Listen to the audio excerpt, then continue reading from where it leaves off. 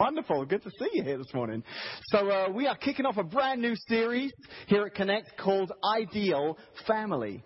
And over the next 4 weeks, I want to take you with me through the Bible. We're going to look for some verses here, and we're really going to unpack this idea of what an ideal family can and should look like. And so this morning is going to kind of be the introduction. So I want to apologize up front because I'm fearful that some of you may leave this morning with more questions than answers. But really, I want to just kind of introduce the whole idea of the series this morning. And then next week, we're going to look more at the dynamics of specific family members, you know, husbands and wives and fathers and sons, mothers and daughters, this kind of thing. So we'll look more at what the Bible teaches about those family dynamics next week. Then the following week, on week 3, I'm really excited because I have a couple of friends who live here in town, Scott and Amy Baird, and they're wonderful people. They're on staff at a church, but they're also counselors, Christian counselors, and they work a lot with married couples and families. And they've agreed to come in and speak for me in 3 weeks' time and just talk about the whole subject of conflict and resolution. And I think we're going to find that really helpful that morning as families in what they teach from their biblical perspective. And then week 4, you're going to want to come back because I'm going to be talking about that one person in the family that normally is probably the source of most of the problems. That one person, everyone's got them, and if you looked in your family, you'd find that it's that one person that really, if you dial right down to figure out what's causing all these problems in this family, who is that one person?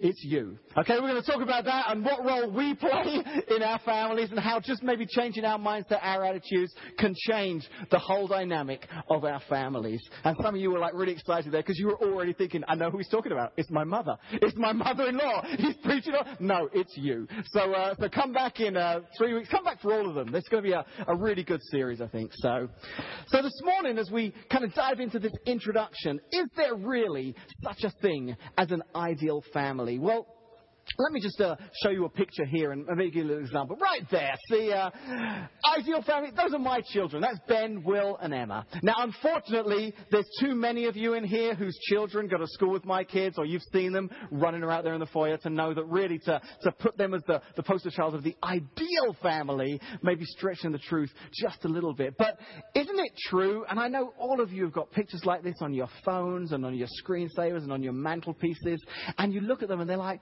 what a wonderful family. But what we don't see in this picture is everything that led up to that picture. Just like the video that we watched just at the very beginning there. And I know you as families have had those. This picture was probably number 76 on the roll that started out on number 1. And finally, we got there. Finally, Ben smiled at the same time as Will. Emma stopped crying. Will stopped misbehaving. Whatever it was happening leading up to those pictures, we finally got that snapshot. And there is the ideal family. And if it were just up to pictures, every one of us would be an ideal family. If we looked through our photo albums, every one of us would appear to be the ideal family. Well, actually, I say every one of us. That's not entirely true because sometimes a picture doesn't portray the image of an ideal family. There's this family right here, for example. I'm not sure about that. They are obviously a fan of Star Trek there, and let's just all dress up together as Star Trek characters. That's wonderful. Okay, how about this family right here? Awesome! Some of you are laughing. I've seen your high school yearbook pictures, so you better be quiet because we have some pictures of some of you looking not too different than those 80s and 90s rock stars. Maybe not the kids, but how about this family? All right.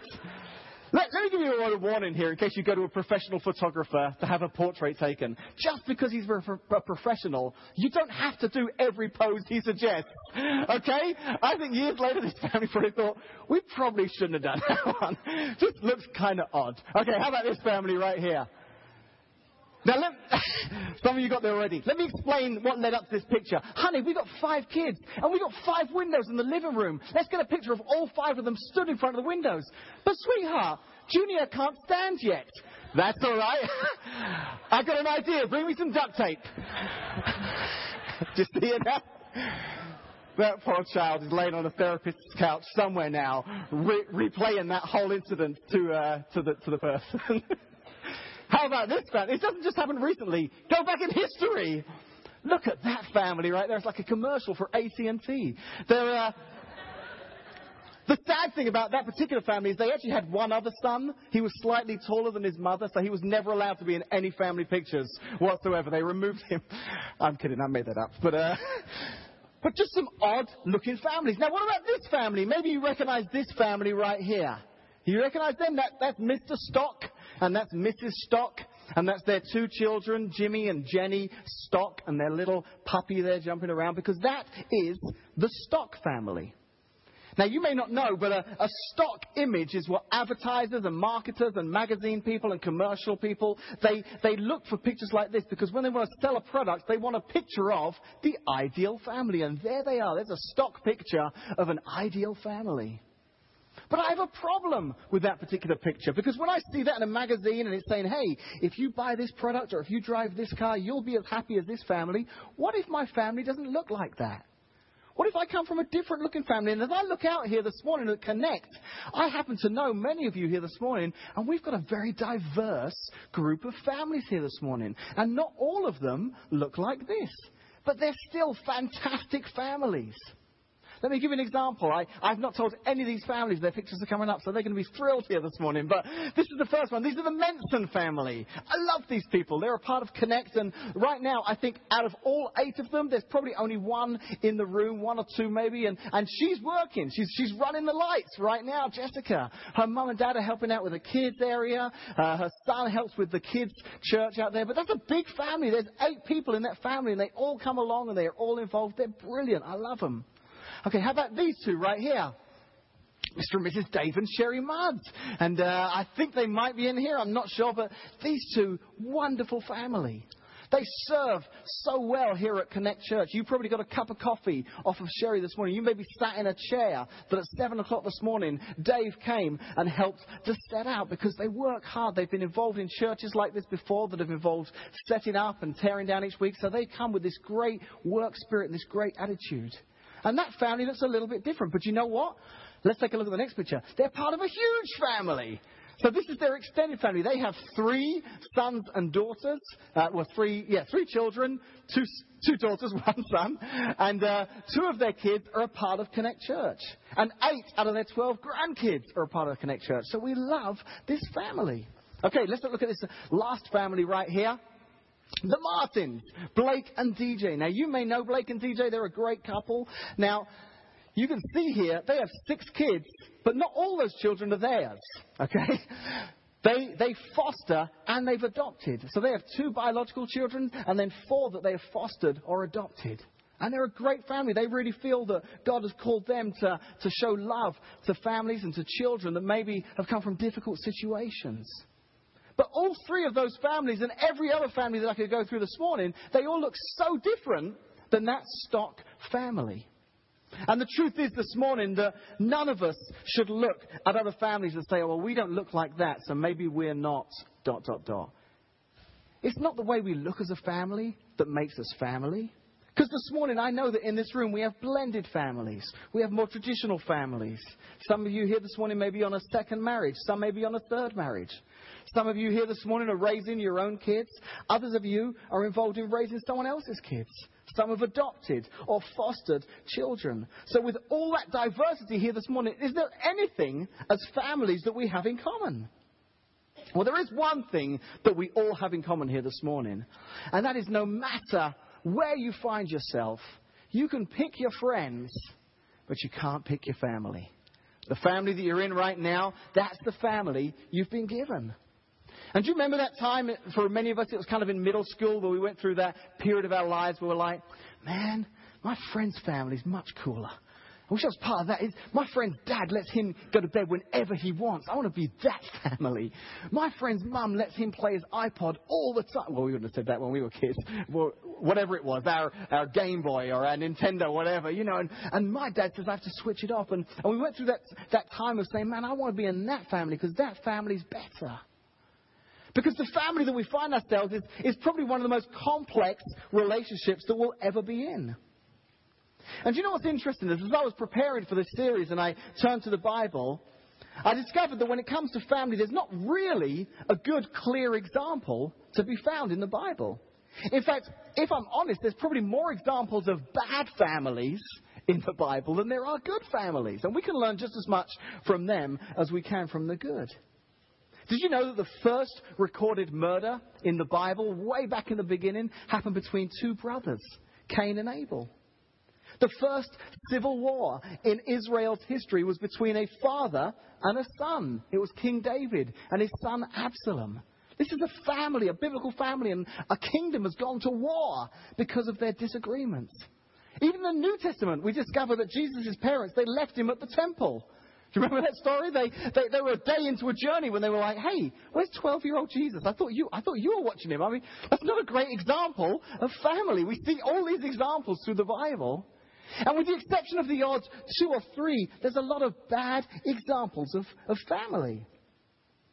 However, as I studied, I found that, especially in the New Testament, Jesus comes and starts to prepare this teaching.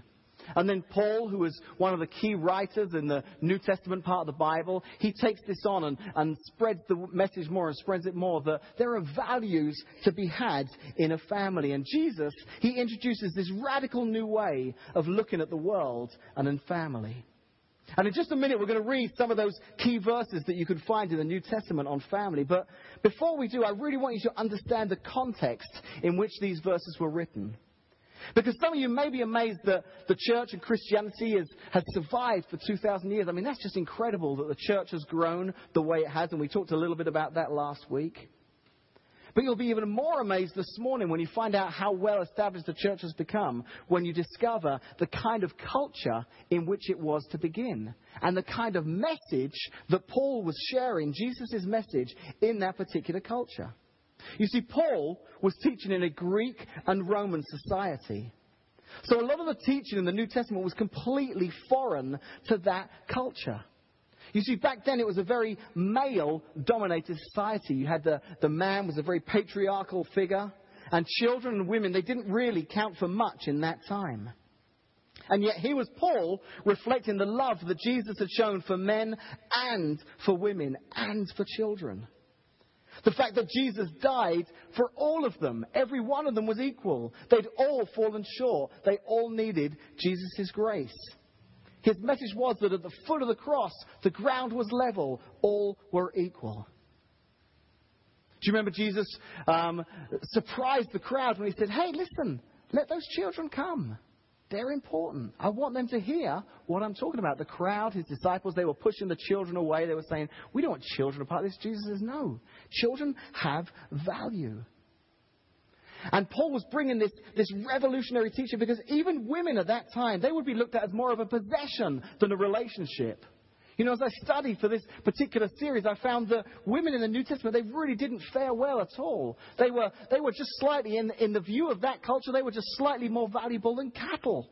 That was the view that man had in New Testament times. It was like a possession. So Paul comes and introduces this teaching on family and says, listen, I'm going to turn your world upside down. And you may think this morning, well, why are you telling me this? Because it's so important that we understand this. Because as we go to look at some of these verses in just a second, for many of us, they'll make sense. But they'll make sense because we live in a society here in the Western world, in the United States, that's built on Christian values. And because of that, women have rights and children have rights here that aren't the same throughout the world. In fact, if you look at other cultures where Christianity isn't the basis, you see on the news and on TV women fighting for their rights and different things taking place in the world, because this is a value that goes right back to the New Testament and what the Bible had to teach about. And Paul was teaching this revolutionary teaching. So with all of that in mind, let's now jump into what Paul had to say about family, bearing in mind the people of the time that he was speaking to. So the first verse is in a letter that he wrote to a church in Ephesus. It's in Ephesians chapter 6, verses 1 and 2. He says, children, obey your parents in the Lord, for this is right. Honor your father and mother, which is the first commandment with a promise. And all the parents here were saying, amen. Print that off. Let's get that put on the bedroom door of my kids right now. My kids need to be in here right now hearing this message. And Paul says, listen, children, obey your parents. The second one can be found in a book called Colossians. This was a letter that Paul wrote to a church in Colossia. And in Colossians 3, verse 18, he says, "Wives, submit to your husbands as is fitting in the Lord." That's interesting because a lot of people know that verse. Unfortunately, lots know it because their husbands have quoted it to them on several occasions. Hey, wife, it says it here in the Bible, and we just know that verse. And that verse is taken very often out of context. So we're going to talk a lot more about that next week, but just so I don't lose you, we are going to get to that. So stay with me here. Because the very next verse, there's some instruction for the husbands. In Colossians 3:19, Paul says, "Husbands, love your wives and do not be harsh with them." Why would he say this? Because in that culture, men were harsh with their property. And whether it was their animals or their whatever it was, they were harsh. And Paul was saying, listen, no. It's changing. Everything has to change. Jesus has changed the way that we look at the world. That's over. As a Christian man, it's now important how you treat your wife. It elevated the status of women in that culture. He goes on to give some instruction to us as parents. He says, "Fathers, do not embitter your children or they will become discouraged." Or do not aggravate, that could mean. Dads, watch what you say. This is huge for me. I'm constantly trying to work with Ben and Will and Emma and instruct them and guide them and lead them and raise them as children. But sometimes I find that my words have so much power. And sometimes I can say something to Ben and I'm right in what I say, but I see that look in his eye because the way in which I said it wasn't the right way to say it. And it's like a part of him just kind of broken. I see that in his eyes. And I don't want to be a parent that aggravates his child and causes him to become discouraged. And then even Peter, the disciple who walked with Jesus, he wrote about family based on what he'd learned from Jesus. In 1 Peter 3 verse 7, he says, "Husbands, in the same way be considerate as you live with your wives and treat them with respect as the weaker partner and heirs with you." That's important. Heirs with you of the gracious gift of life, so that nothing will hinder your prayers. Again, what Peter is saying here is, listen, I know that you men that are reading this letter right now, you're thinking, my wife? The wife that I didn't even get to choose? The wife that my parents chose for me? And you're saying I've got to love her and treat her with respect? Yes. Because like you, she is a child of God. She too is an heir. So Paul and Peter are bringing about this teaching of Jesus that's radical in the New Testament. It's changing the way that culture and that society look at family. And it's so important that we understand that because we take that for granted because we live here in 2,000 years of Christian teaching and in this wonderful Western culture where some of this is kind of common sense to us. But back in Bible times, this was revolutionary stuff. And the gospel was changing the way people looked at the world. So basically, to summarize those verses, it says, "Husbands, love your wives and be considerate. Wives, submit to your husbands. Children, obey your parents. Fathers, don't irritate your children." There you go. That's it. We've covered it all. So you don't even need to come now for the next 3 weeks. That's the New Testament teaching right there on family. But there is some more. So do come back because we're definitely going to dig deeper into those phrases. But here's what I want to just emphasize this morning in the short time I've got at the outset of this series. And it's what I want us to use as our foundation. Because when we look at those 4 sentences, love your wives, submit to your husbands, obey your parents, already we're here thinking, uh-oh. Yeah, maybe we aren't the ideal family. Because I can see even in my family that we've missed that mark. If that's what an ideal family looks like, then we have fallen short. And sadly, we live in a world today where it seems too difficult to aim for ideals. So we just lower the bar. We say there's no way we can live to that standard. So let's just make it easier. Let's just lower the standard here. And let's be real here. Like we could ever do that. And when it comes to family and how am I as a dad or a husband or how am I as a wife or how am I as a child here this morning, because we're all part of a family in some way, there's the ideal and then there's real. And then there's this gap between ideal and real. And because ideal is impossible to attain, we think, well, let's just lower it. But Jesus won't allow the bar to be lowered. Jesus says, no, I'm setting the bar high. And this is you're going to hear me say this sentence 2 or 3 times this morning because I really want us to grasp it at the outset of this series. Here is the foundation of this idea of what an ideal family can and should look like. Jesus taught and pointed towards an ideal, yet he refused to condemn those who fell short. This is amazing teaching. This is the gospel. This is the center of what Jesus taught. He came and said, listen, I'm going to set the bar high, but I'm going to forgive those that don't reach it. This is true of Jesus in all areas, not just family. He created this tension in every area of his teaching. Because the people back then, they were used to rules.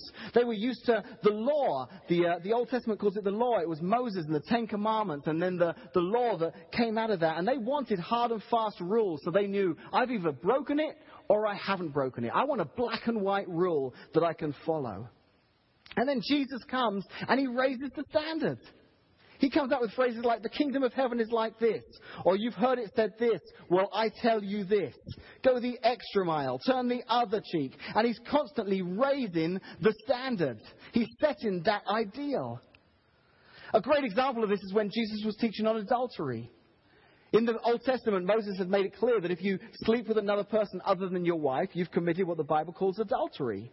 Well, Jesus came along, and in a message where he's teaching to a crowd, he says, hey, you know what? Even if you look at another man's wife with lust in your heart, you've committed adultery.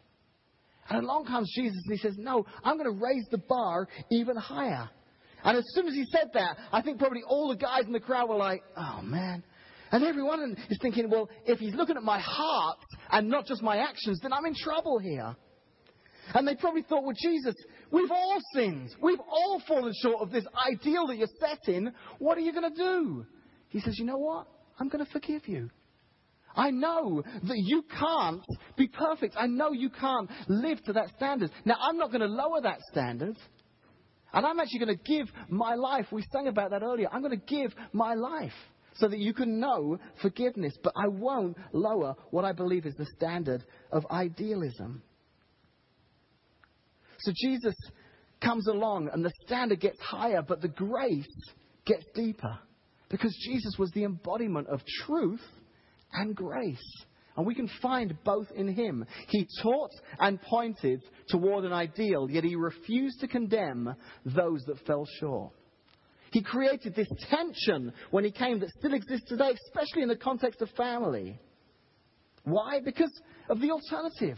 The alternative is that we accept that ideal is impossible, so we redefine ideal. We say, well, no one can live to that standard. Dave, you've listed some things here from the Bible, and what family could ever follow through on that? And we lower the sights. We say ideal is too high. Why even try? And we settle for second best.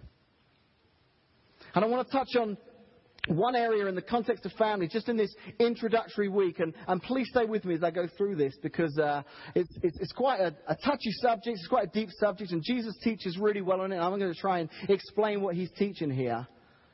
But don't forget, as I go through, the idea that Jesus has this ideal, but he has this wonderful grace, this love that never, ever fails.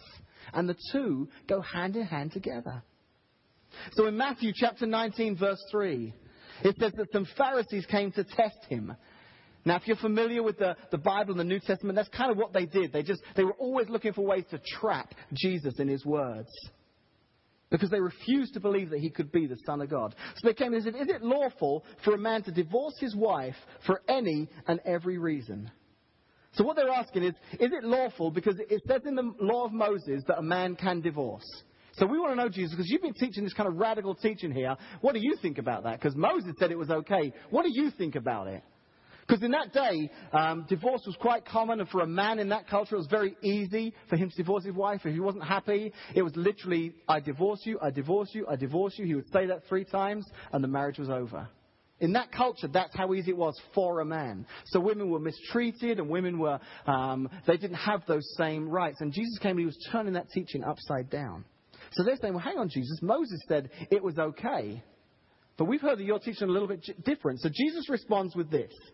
Haven't you read, and this was a great thing to say to the Pharisees, because that's all they do, is they read. They just read the law, letter by letter, page by page. And Jesus is saying, hey, you should know this. Haven't you read that at the beginning, and they're probably like, no, Jesus, we don't want to go back to the beginning. We want to know now. What do you think now? And Jesus is like, no.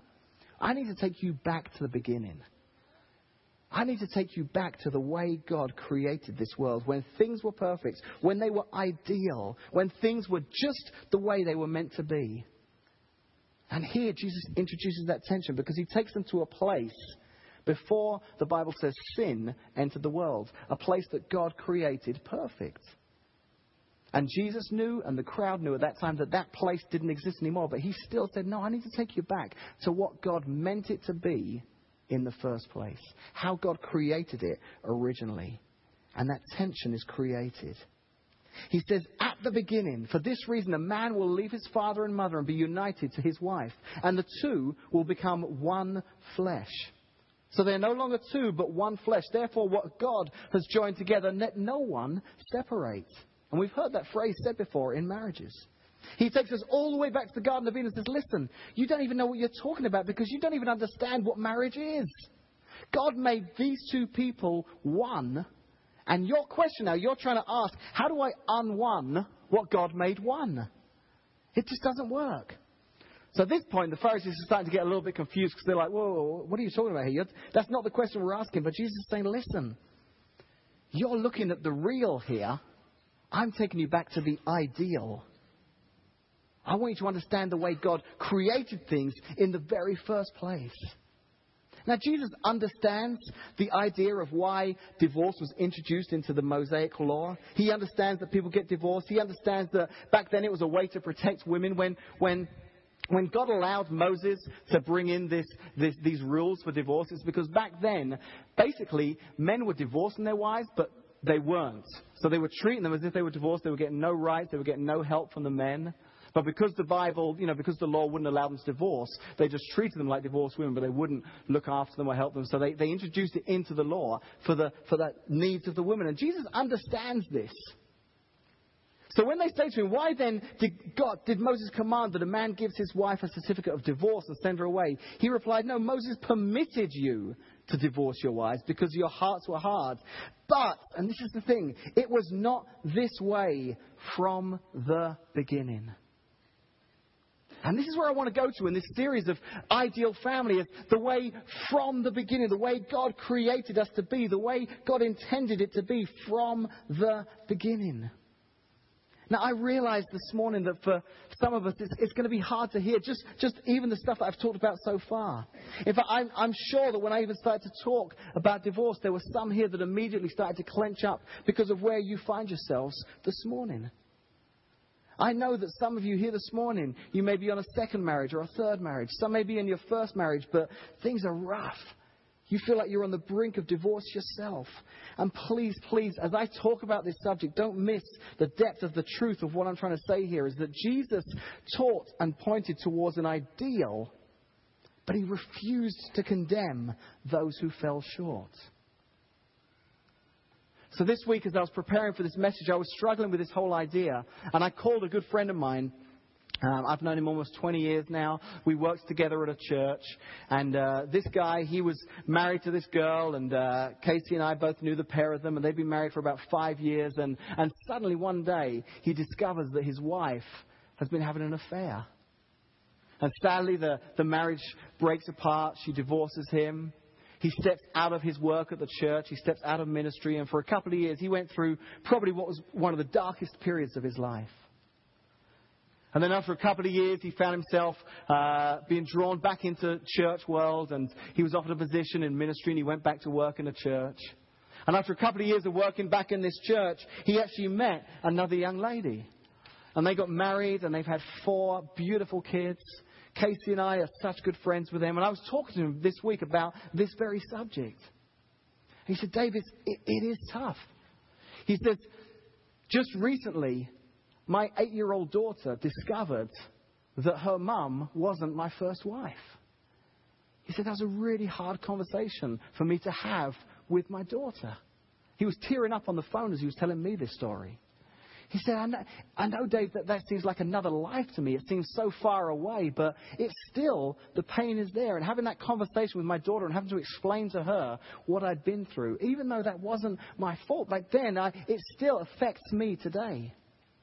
But he said, I'll tell you this, Dave. He said, even though God has blessed my life so much since then, even though I've seen His grace on a daily basis, even though I feel restored and forgiven and I'm in a great place now thanks to Jesus and His grace, even though that's all happened and I believe that God has got my best years ahead of me, I still have an ideal for my kids. I don't want them to go through that. And as I've talked to families that have been through divorce or relationship breakups, and every one of us this morning has been affected some way or another by that, I don't think I've ever come across a parent that would wish that for their own children. They say, no, I want the ideal for my children. But sometimes we don't set the ideal for ourselves because we don't think it's attainable. But God's saying, hey, listen, I want to keep the ideal in front of you all the time. I don't want you to lower the bar. I don't want you to settle. I don't want you to think, well, that's impossible, so I'm not going to try. And through this series of ideal family, it's going to be difficult, but I really think that we can discover what the Bible has to say for us as husbands and wives and parents and kids. And we can look for that ideal that God has made clear in Scripture, and we can strive towards it. And we won't set it aside and say, but that's impossible. I couldn't do that. We'll say, no, I'm still going to strive for the best because I know that God has set the ideal. And He'll forgive me if I don't reach that. His grace comes and forgives me. You know, in olden days, prior to compasses and that kind of thing, when sailors used to make journeys, they would plot their course by the stars. They would look up and they would find the North Star, and if they were sailing north, they would head that way. If they were sailing east, they would, keep the North Star to the left, and they'd head that way. And that's how they guided their journeys. But not one of them ever expected to reach the North Star. That was their navigating point. That's what they were headed towards, because they knew that whether it was a short journey or a long journey, that was going to take them to their ultimate destination. I believe that the Bible, and we're going to learn this over the next 3 weeks, has given us as parents and husbands and wives and children and whatever dynamic we find ourselves in our family, He's given us a North Star. He's given us some ideals in Scripture. And we've got to fight that tendency to say, well, I look around the world and I see this failure and this brokenness and we lower the bar. But God's saying, no, I want to challenge you to strive for what's ideal. And I'm going to help you. And if you've made a mistake, I'm still going to love you. And if you've messed up, I'm going to get you through that. But I'm still not going to lower what I feel should be the ideal. So I want to close out in prayer here this morning. I know that for the introductory message, we got kind of deep here, a little bit heavy. But I honestly believe, and it's amazing, just a little side note here. This wasn't in my notes. In getting ready to plant Connect Church, Casey and I, we've lived here in Washington for the last 5 years. And we were on staff at another church in Peoria, but we were really feeling that God was leading us to start this new ministry here in Washington. And a couple of times people would say, well, why do you think of starting a church? There's some great churches in Washington, and there are. But there are still people that don't have a church home, and we really want to reach those people. And then we would share that our desire was to reach, people who are hurting and people who are broken and people who are in need. And they would say, in Washington? Like maybe in Peoria, in the inner city, but in Washington, they're doing fine. But you know what? We've lived here for 5 years and we've got great friends and great families. And we know that just because Washington's a wonderful town to live in and the surrounding areas, if you're from Eureka or Morton or Metamora or whatever brings you here this morning, that below the surface, there are families that are hurting. There are struggles going on in relationships. And we're not perfect. I struggle teaching on this. If you could spend a week at my house, you wouldn't listen to any teaching I'm giving. I'm going to keep pointing back to the Bible. I may give a few examples from my life every now and again, but it'll be more like, just don't do what I did this week, because it was totally wrong. But I'm going to keep pointing back to the Scripture, because I believe that God has given us this ideal that we can strive towards, and we can experience that in our families. Whatever happened in the past, from this point onwards, God has given us an ideal that we can strive to follow. Let's pray together. Father, Lord, I love families, Lord. I believe, God, that your Scriptures, they teach this, that family is just another way that people can experience you, Lord. God, I grew up as a Christian, Lord, and in my teenage years, my college years, my young adult years, I knew what it was to love you. But when I fell in love with Casey and discovered what it was like to love someone and have them love you back, Lord, it changed the way I viewed your love for me. And then when I had my first child, Lord, again, just knowing what it's like as a father to love a son, it gave me a fresh revelation into your love for me, Lord, and how much you love me. Even though I mess up, my kids mess up all the time, but I still love them so dearly and would do anything for any one of them. And that's how much you love all of us. And I think, Lord, that because the family is such a wonderful reflection of your love for us, that the enemy likes to destroy families. He likes to destroy the relationship between a mother and a son, or destroy the relationship between a brother and a sister, or a husband and a wife, because ultimately it's destroying the beautiful picture of your love for us. And Lord, I don't believe you want to come in and work with second best. I believe, God, that you want to say, no, here's the ideal that I want you to strive towards. And I know, I get it. I know that it's not going to be possible to be ideal, but you can guide towards that. And when you mess up, I'm going to extend my grace. I'm going to forgive you. So for all here this morning that are families, I pray, Lord, that they would experience what we sang in that song, the words of that song, that your love never, never, never fails. Bless us as we go about this week, Lord, and we just pray, Lord, that this would sink into our hearts in Jesus' name. Amen.